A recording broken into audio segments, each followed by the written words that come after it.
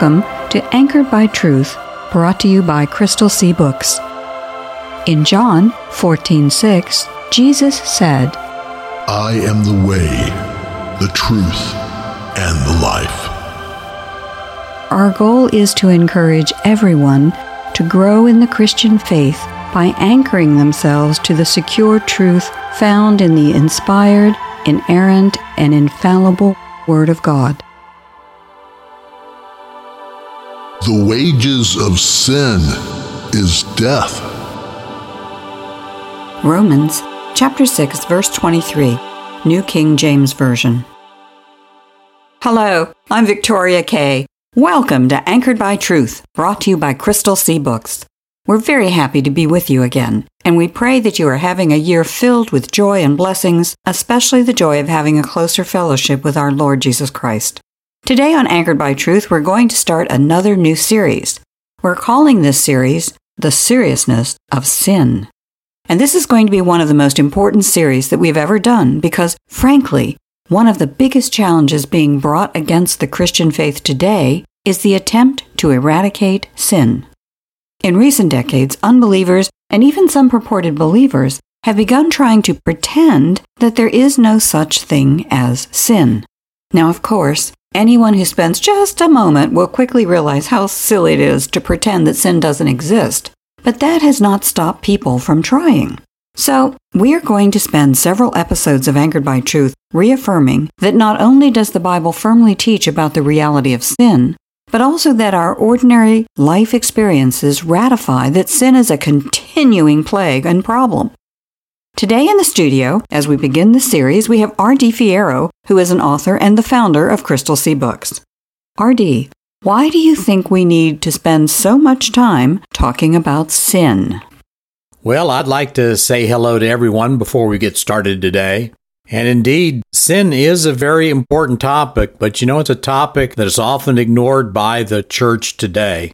As you just mentioned, there are a lot of people, even in the church, who vehemently disagree that sin even exists. And I think that's true for several reasons. First, our broader culture, the culture outside the church, certainly wants to do away with the idea of sin because the concept of sin always entails and it affirms the existence of God. Without God, sin is a meaningless concept. Sin is rebellion against God.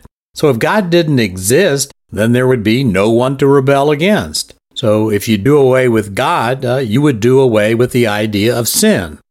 And people have been trying to do away with the knowledge that God exists ever since Adam and Eve were expelled from the Garden of Eden. 3,000 years ago, King David wrote in Psalm 14, verse 1 that, quote, "The spiritually ignorant fool has said in his heart, there is no God," unquote. That's from the Amplified Bible.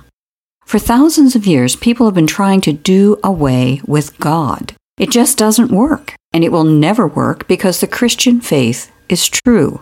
The Christian faith is the only way to frame a consistently coherent worldview. As Jesus promised in the Gospel of Matthew, chapter 16, verse 18, the Christian faith will survive all the challenges brought against it, and it will survive those of today. Why?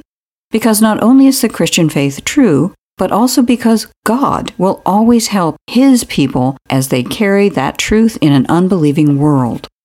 Right. So people today, just like they've been doing for thousands of years, would like to do away with the very idea of sin because the existence of sin points directly to the existence of God. But even further beyond that, the idea of sin points to the existence of standards by which we are all going to be measured. And the idea of sin points to commands and obligations that apply to all of us, and therefore commands and obligations that we are all expected to obey. And so it goes without saying that modern man, especially in the West, finds the idea of obligatory standards and obligatory commands and requirements that would be applicable to us. All of those ideas, modern man, especially man in the West, finds that those kinds of ideas are just completely objectionable. A modern man does not want to have any standards by which we are judged, and we don't want to have any commands or obligations that we're all expected to obey.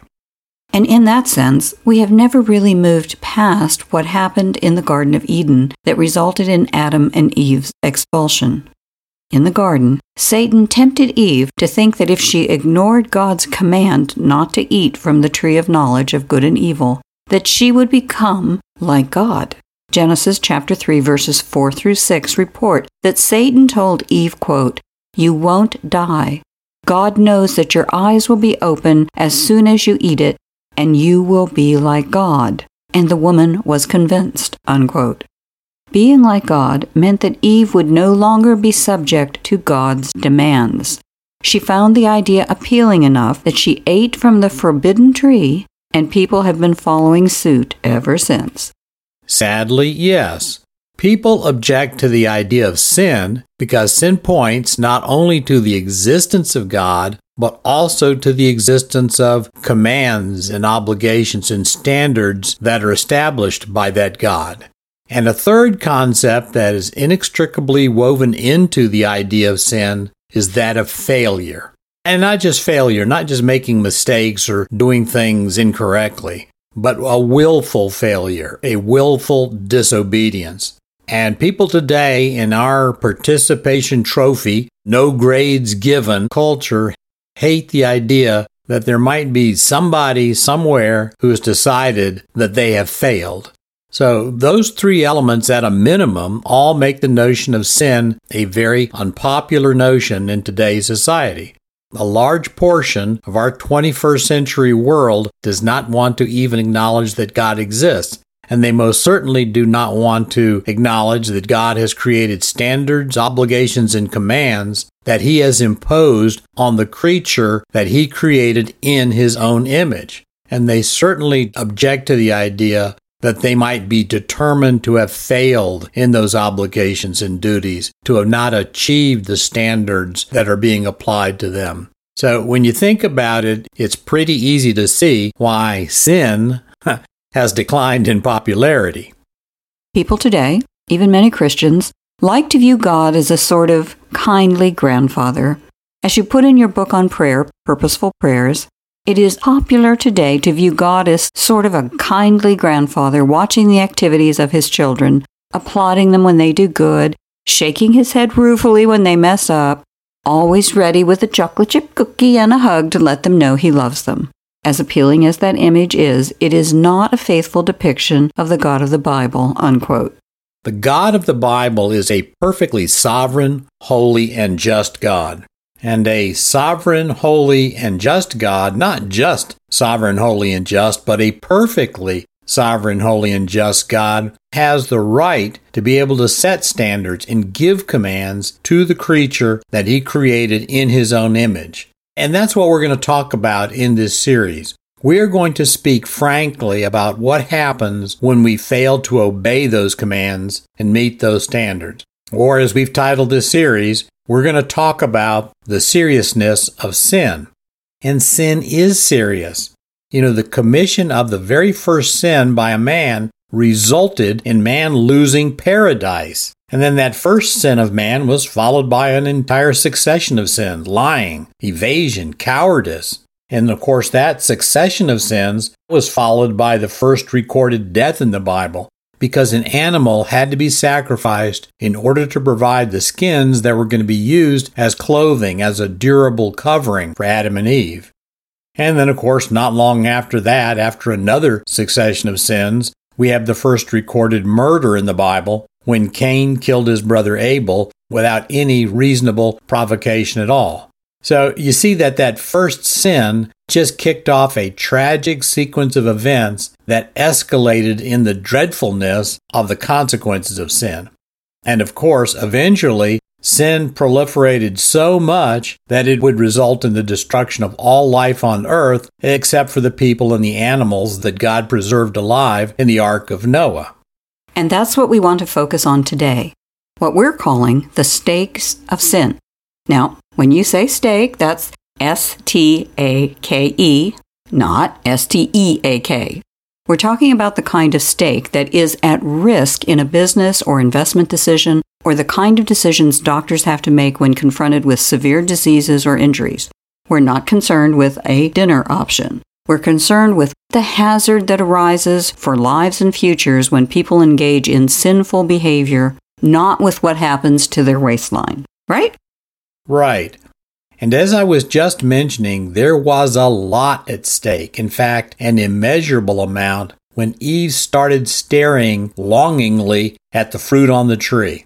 Before Eve's hand reached for the fruit, she and Adam had lived in paradise. Every need of theirs was met, and not only was every need of theirs met, but probably most, if not all, of their wants were satisfied. They had unblemished health. They had all the food they wanted. They had good and meaningful work, and they had unbroken communion with God. Well, after Eve put that fruit in her mouth and gave some to Adam, who also ate, all of that was gone. The stakes that were at risk in the Garden of Eden in that seemingly simple transaction were enormous. I don't think we can ever measure them entirely. Because not only did Adam and Eve lose paradise, they condemned themselves to experience physical death. Now, of course, their physical death didn't happen right away, but it became a certainty.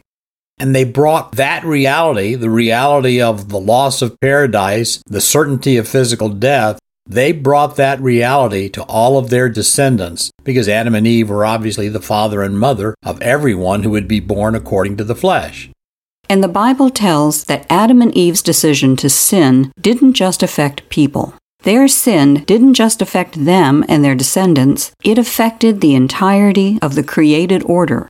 When God pronounced a curse on them because of their rebellion, part of the curse was that nature itself would turn against them. In Genesis chapter 3, verse 17, God said to Adam, quote, "Since you listened to your wife and ate from the tree whose fruit I commanded you not to eat, the ground is cursed because of you. All your life you will struggle to scratch a living from it," unquote. And in the Apostle Paul's letter to the Roman church, Paul noted that, quote, "Against its will, all creation was subjected to God's curse.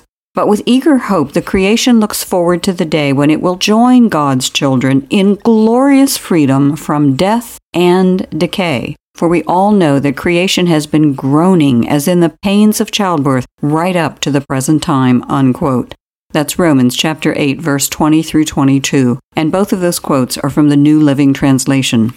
And that's one of the big things that we want to get into during this series on the seriousness of sin. Sin does not just affect the individual sinner who commits a specific act, a specific sin. The effect of sin ripple outwards, like ripples in a pond when a rock falls in.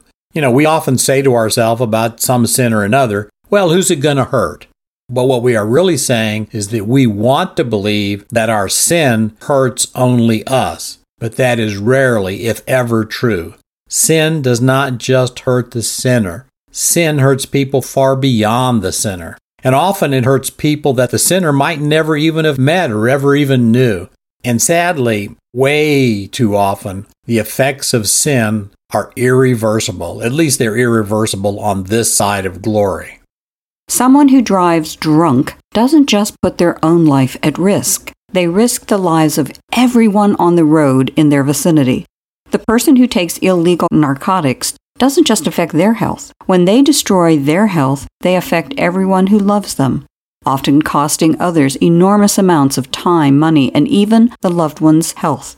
An unfaithful spouse doesn't just affect their wife or husband. Infidelity affects children and even parents and grandparents. The effects of a single sin can change the course of not just one person's life, but that of dozens or even hundreds of others. Sin is indeed serious business. Exactly. And we rarely think about that. We don't want to think about that. In our culture, we are so surrounded by sin that we rarely stop to consider the larger implications of sin. But the stakes of sin are enormous because they can affect not only lives in this world, but sin can affect eternal destinies. Just as in the garden, when Adam and Eve began to turn away from God, when they began to engage in sin, they began to separate themselves from God. And when they separated themselves from God, they separated themselves from the author of life, love, and freedom, because God is the only one who can provide those things truly. Too often the choices that we make affect a lot of other people. If a parent turns away from Jesus and away from Jesus' father, well, that parent is making a decision that is certainly going to have an impact on their children. And that impact will be felt regardless of whether the child is still living at home or not. Now, how horrible is it going to be for someone in hell to hear, to learn that their refusal to accept Christ as their Savior also resulted in other people rejecting Jesus? And that's the point that I really want to hammer home today. Sin is serious in the effects that it can have in this world, no doubt about that. But sin's consequences are not limited to this world or to the life that we live in this world. Sin is ultimately what will affect everyone's eternal destiny, and we need to recognize that. There is a God, and the Bible makes it clear that we all know there is a God. And as hard as we may try to hide that fact from ourselves, the knowledge that there is a God never leaves us. That's Romans chapter 1, verses 18 through 20, quote, "But God shows his anger from heaven against all sinful, wicked people who suppress the truth by their wickedness. They know the truth about God because he has made it obvious to them. Ever since the world was created, people have seen the earth and sky. Through everything God made, they can clearly see his invisible qualities, his eternal power and divine nature, so they have no excuse for not knowing God," unquote. And that's from the New Living Translation. Yes, we all know that there is a God. But as that verse from Romans says, our sin and wickedness induce us to try to suppress that knowledge. The Greek word that is often translated as suppress is the same word that would be used to try to compress a strong spring, try to squeeze it down. Suppressing the knowledge of God takes effort. Doing that is sinful itself. So one thing we must all reckon with is that there is a God, but of course along with that recognition comes the awareness that we have all failed that God in some way. Romans chapter 3, verse 10 puts it this way, quote, "As it is written, there is no one righteous, not even one," unquote. That verse from Romans may be quoting Psalm 14, verse 1, which expresses a very similar sentiment. Right. So we call our failures to meet God's standards or comply with the obligations that he has established for us, we call that sin. In R.C. Sproul's famous words, sin is cosmic rebellion. Well, like all rebellion, sin causes separation. And in this case, sin separates us from God. And there are consequences to that separation. Sin, it's kind of a cosmic bet between the sinner and the lawgiver. But sin is always a losing bet. The sinner always loses because in this case, the lawgiver is omnipotent and omniscient, and the lawgiver is infinite. So whether the person thinks about it or not, they are playing for some very high stakes when they start betting against God by sinning against God. When Adam and Eve listened to Satan and decided that they wanted to be like God, they were playing in a game where the stakes could not be calculated. One of the stakes that was in play was life itself. That first sin in the garden produced a physical separation of Adam and Eve from the Garden of Eden, but ultimately that first sin resulted in the separation of Adam and Eve's spirits and souls from their physical bodies. Philosophers sometimes note that there is a difference between distinguishing between two things and separating those things. Man possesses both material and immaterial attributes. We refer to the material aspect of people as our bodies, and we refer to our immaterial aspect as a soul or spirit. Some Christians believe there is a difference between the soul and spirit, whereas other Christians see those terms as being synonymous. We can distinguish between man's immaterial and material aspects, and we don't affect the person. We can distinguish between a person's soul and spirit and their body, and we haven't done that person any harm. But if we were to separate that person's soul and spirit from their body, we would call that death. Right. So in a way that can only be understood by God, that first sin made it certain that there would come a time when the immaterial part of Adam and Eve's beings would be separated from the material portion of their body.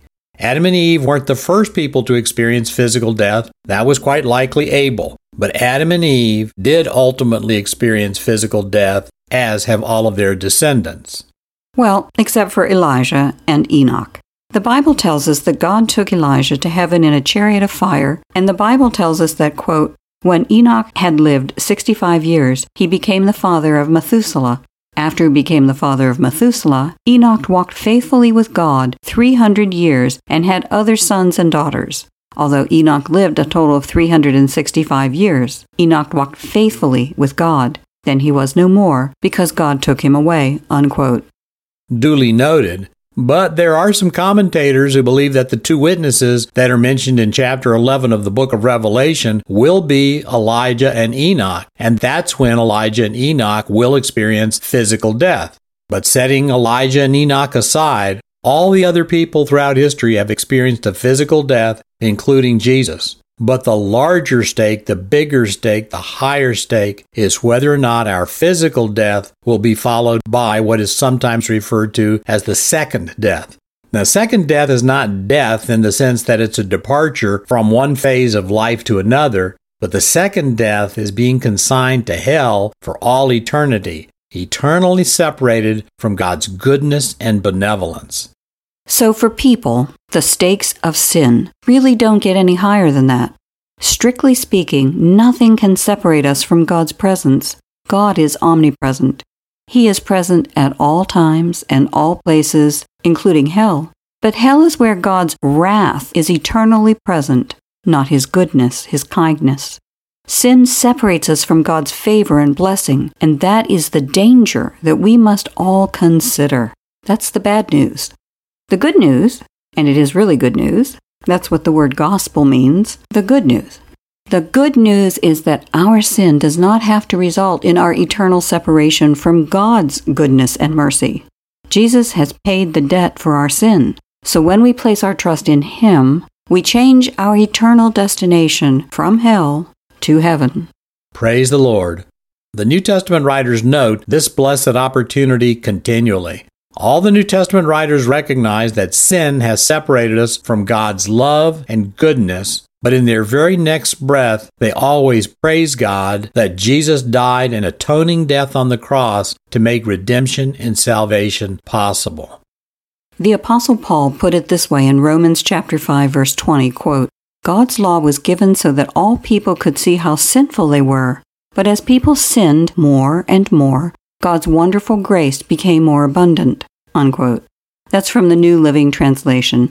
Paul well understood the stakes of sin, that sin left unresolved would result in the worst possible outcome. But Paul never ended his message with the recognition of sin.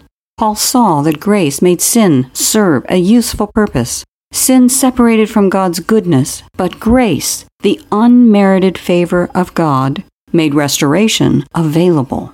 So all of this points out why we need to soberly and honestly discuss the seriousness of sin. Sin's an unpopular idea in our day and age, but sin forces us to recognize that there is a God who has established standards and obligations for us, and that we have failed to obey our obligations. We have failed to achieve the standards. We have violated God's standards. And the consequence of that failure, even in this world, is probably not going to be limited to just the life of the sinner. Sin's effects ripple, and sometimes they're going to echo down through the years and down through a great many lives. The answer to the question, who is this going to hurt, may be dozens, hundreds, or thousands. It's the exception rather than the rule that the only person hurt by sin is the sinner. And all too often, the people who suffer most are the ones that the sinner professes to love the most. Sin's effects ripple, and as we've been talking about, those ripples are not confined to this life or this world. The worst things that happen as a consequence of sin are the eternal stakes. And that's why, despite the fact that sin isn't a very popular idea these days, we must talk about it. But like the Apostle Paul and the other New Testament writers, we should always connect our discussions of sin with the availability of grace. Adam and Eve started a sad and tragic sequence in the Garden of Eden, but as soon as they sinned, God began His plan of redemption. I love how you put it in your epic poem, The Genesis Saga. Yet with love, God still thought of man. God determined to thwart evil's scheme. God's grace now rose to 4. God's mercy now entered the scene. In due time, God's only Son would crush Satan's schemes and dreams. God's Son would die for the lost, a beloved people to cleanse and redeem. In Eden, Satan tempted man, but in the wilderness he met defeat. A Savior sent from heaven above brought salvation full and complete. And that's the big reason we do projects like the Genesis Saga, which we're planning on releasing shortly. Sin is serious. Sin's consequences are catastrophic. Sin's consequences are terrible in this world, and sin's consequences can be eternal. But they don't have to be. God has made salvation available to anyone who will simply acknowledge their sin.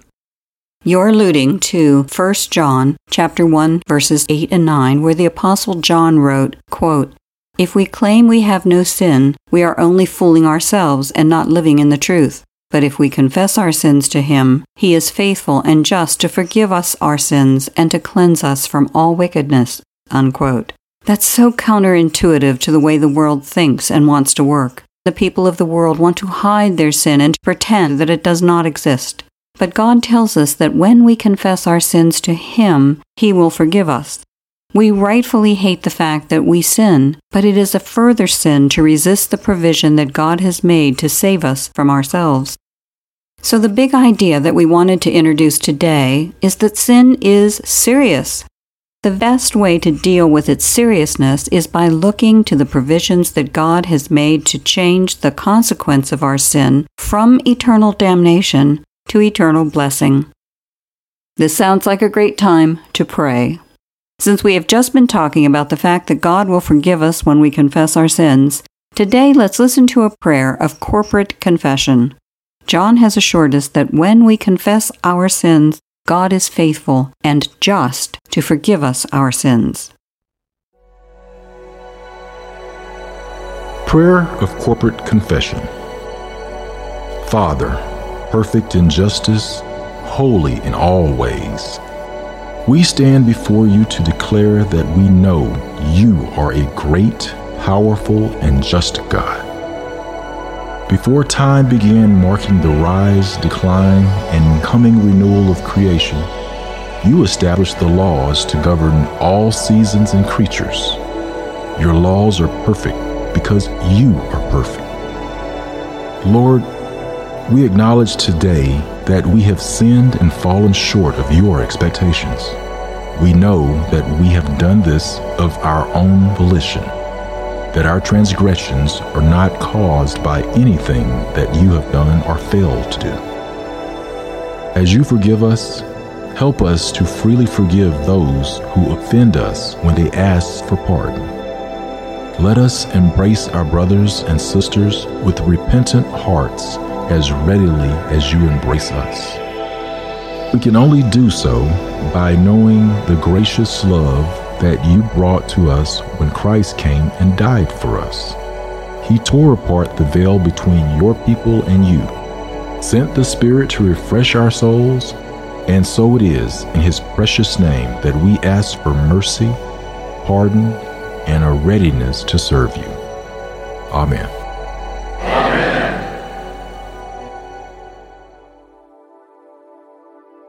Is the Bible important in your life?